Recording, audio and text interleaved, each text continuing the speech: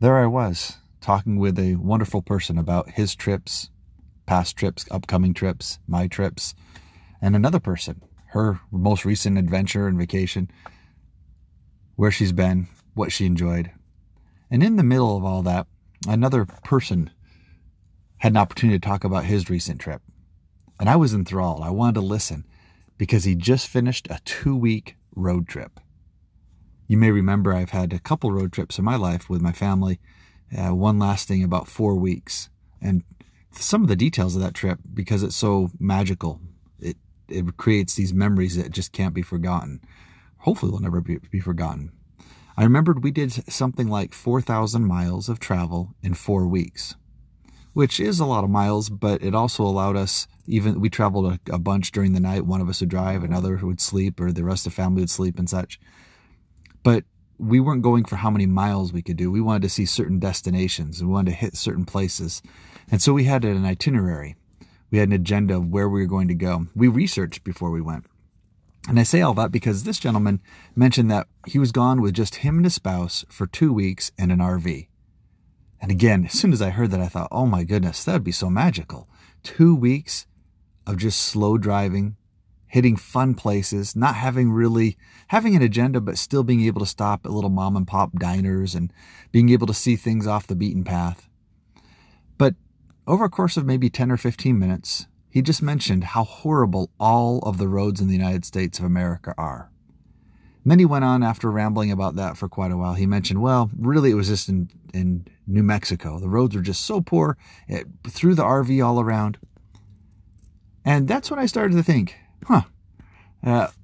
maybe this trip could have been better. And then he mentioned, well, I only wanted to see one place in all of Texas, and it's where the Cowboys play football. And I thought, I've been to Dallas a few times. There's some really cool things to see in Dallas, including the stadium, $1 billion stadium. That's pretty awesome. But that's the only thing to do in all of Texas on a road trip? Well, I learned later on that he had multiple weeks, not 2 weeks of vacation every year, 3 or 4 or 5, but more. I learned that his income was not an issue, that he was making approximately double, just himself, double, maybe even triple what the average American household makes. So why was this vacation so epically poor? Well, I think attitude plays into it. He had a bitter attitude and couldn't get better because he was so stuck in bitter. Here's what I would suggest to you to make sure that your trip, especially if it's a road trip, this is how you make it great. First of all, plan where you're going. If you're going with a spouse, with your family, know what the destinations are that are just riveting, magical, uplifting, memorable, and plan to go see those. And then don't do what this gentleman did. He decided to go 6,000 miles in 2 weeks. Do the math on that, my friends. That means you're basically stuck in the RV driving and driving and driving for so many hours a day that when you finally do get out, you're exhausted. And what you're really seeing is asphalt go by. No wonder all he could remember was the poor roads. That's pretty much all he saw. We did 4,000 miles in 4 weeks. That was still pretty aggressive, but we switched off drivers and were able to do it. But the biggest thing is we had places to see as we went. When we went to Texas, for instance, just in Dallas alone, we saw the JFK Museum.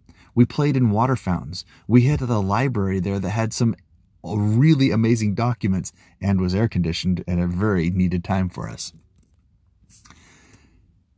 If you're going to go on an RV, here's another thing. He reminded me, if you take your own RV, you're paying for the insurance. You're paying for the monthly payment. You're paying for the cost if it does get rocked all around. But what if you just rented someone else's RV? Of course, you still want to take great care of it, but you're not so concerned about, oh my goodness, I'm paying $50,000 for this, or $30,000 or $100,000, and my insurance, and all the repairs.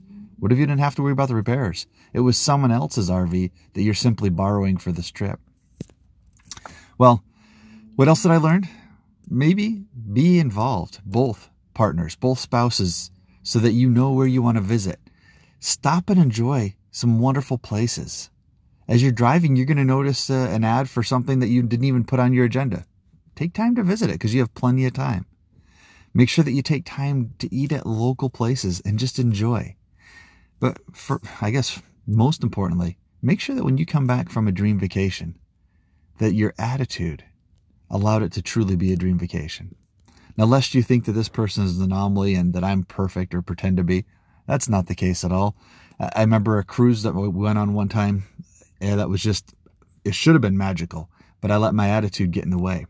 I ended up having a bitter attitude even though we were on one of the top cruise lines around. We went to an amazing Western Caribbean destination. Everything should have been magical and amazing, but it wasn't for me because I let my attitude destroy or ruin the trip. I hope you and I, that on our next trip, we plan well, we go with a great attitude. I hope if you have an opportunity to go on an RV trip, that you're not too concerned about the roads. You're not so concerned about speed.